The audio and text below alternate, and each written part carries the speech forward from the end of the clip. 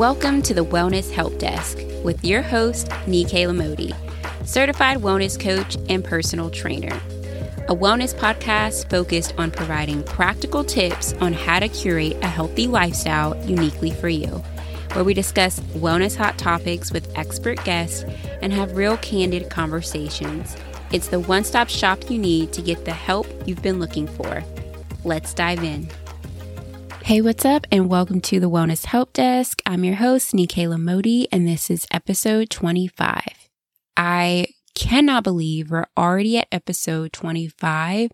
I remember when I got the idea for this podcast back in 2021, and I cannot believe that I'm already 25 episodes in because I was so afraid to start a podcast. I didn't know how to do it. I had to figure it all out.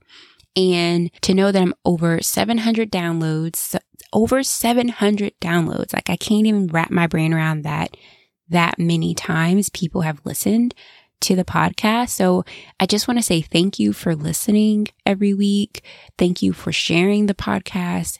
And I just look forward to serving you well moving forward in more podcast episodes. I genuinely love podcasting. And I just want to continue to do this and bring this valuable information to you. And so just thank you.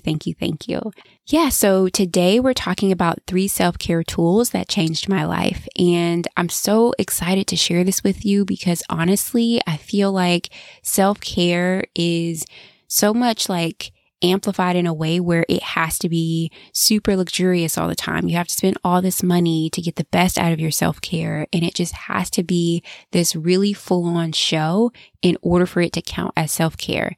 And that's just not true. Like these 3 tools were so simple and some of them free. And I think that we forget how simple things can be transformational. And the crazy thing is, these self-care tools didn't just help me like in the present moment or in the present season when I really needed to have my needs met or have my cup filled up. It literally returned more on the investment 6 months later, 1 year later. Like I'm still benefiting from implementing these self-care tools in my life. And so I'm so happy to share these with you today. So let's jump in. I'm so excited.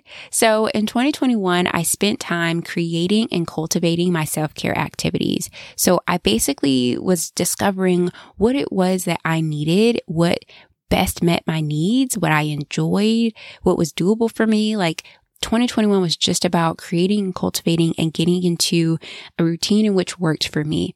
And then in 2022, I reaped more than I ever thought would be possible from those self-care activities. And I did gain some short-term benefits from doing these activities, but I never realized just how my future self would literally be impacted from doing these self-care activities. And at the time I was doing these self-care tools, I just wanted to feel better. I was tired of the overwhelm. I was exhausted emotionally. I felt alone. I felt like no one cared about my feelings. I was a full-time caregiver while also working a full-time job. And I was also trying to grow my wellness coaching business. And so I just wanted to feel better. And I never thought that these tools would lead me to become the woman who not just created, but also accepted a promotion, the opportunity to travel full time, having more confidence in myself, fully loving who I am, and finally having a peace of mind, one that doesn't think so much about what other people think about me. And while I was doing these self-care tools, I also was doing, the exercising and eating well and making sure I was managing my stress, all those things too, to support my health and well-being. But these self-care tools completely shifted how I lived in my inner world, like how I talked to myself and what I believed was possible based on my strengths and who I am as a person. And so these 3 self-care tools were a game changer for my present and future self. And I'm so excited to share them with you. So the first one should be no surprise if you are a regular listener of my podcast, and that is nurturing my thought life.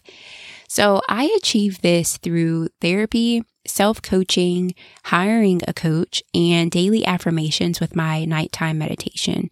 And Nurturing My Thought Life really revealed a lot of the false narratives that were playing on autopilot in my head.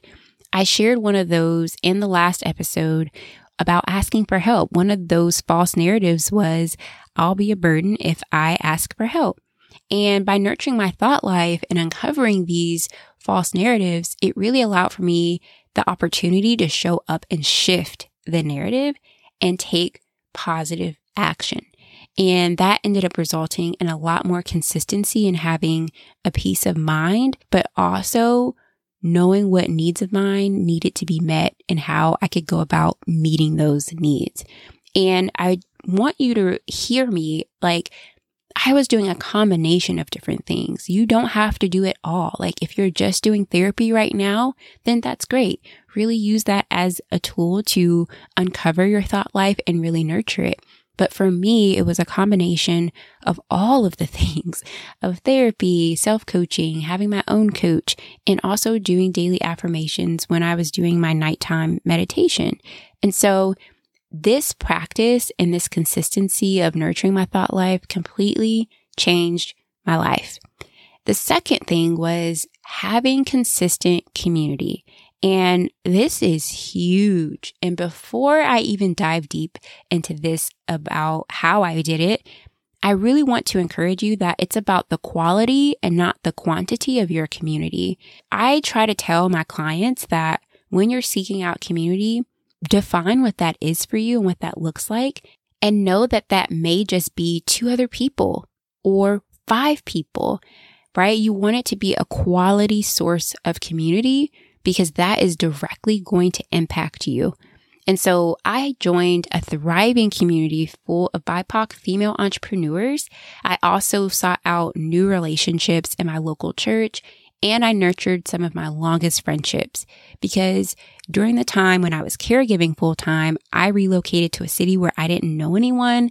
I left Atlanta, where I had been for over 7 years, and all of my closest relationships were in Atlanta. So I really had to focus on nurturing those friendships that were long distance.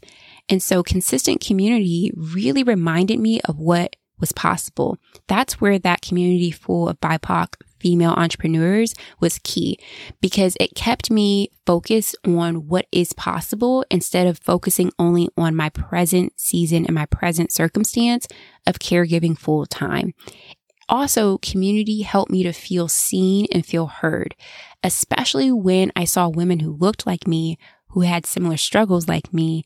It allowed for me to feel validated in my experiences. And it encouraged me when I felt down. This is where relationships in my local church and nurturing my long friendships that were, all the way in Atlanta while I was in Ohio helped me to be encouraged, because when I felt really down, their encouragement through scripture or their encouragement just knowing me for so long and who I am as a person was really, really helpful when I literally just could not encourage myself. I cannot stress enough the importance of having consistent community in your life. So the third thing is asking for help. And lucky for you, I just did a previous podcast episode on if asking for help is hard for you. I break down what you can do differently, because asking for help literally was a game changer for me. I will never say asking for help is simple, right? Especially for those who find it difficult. I'm one of those people that used to find it really difficult. However, asking for help really does provide more space and time and even opportunity for you to make yourself a priority, to show up for yourself, to meet the needs that really need to be met, to fill your cup back up. And for me, it gave me solitude, it gave me silence, it gave me restoration, and it gave me relief, especially in the season when I was caregiving full time, working a full-time job, and trying to grow my own business. These things were essential in me staying mentally healthy, emotionally grounded, and taking care of my physical health and well-being. And so these 3 self-care tools were life-changing for me. They led to so many incredible opportunities, to so much transformational healing. And I can't believe how simple they really were. But I do see, as I look back, how intentional I had to be, right? I had to be intentional about getting connected with community and not staying isolated. I had to be honest with myself that I couldn't handle it all and ask for help. I had to be courageous when I saw what was really going on in my thought life and choose that I'm going to choose a different narrative, and I'm going to choose to have a different reframe on how I see my present circumstance and how I see my future before me. And so those three things really helped transform me from a burnt out caregiver to prioritizing myself and amplifying more of what I love in my life. And it's in the simple things that we do that are life-changing. Never forget that. Skip all the noise that you hear on social media around self-care that just seems unattainable, especially depending on what season you're in right now in your life. It doesn't have to be all luxury all the time. It doesn't have to be you spending all this money on a self-care activity. Just focus on and celebrate the basics, like these 3 tools above, and watch both the present and future you transform and heal.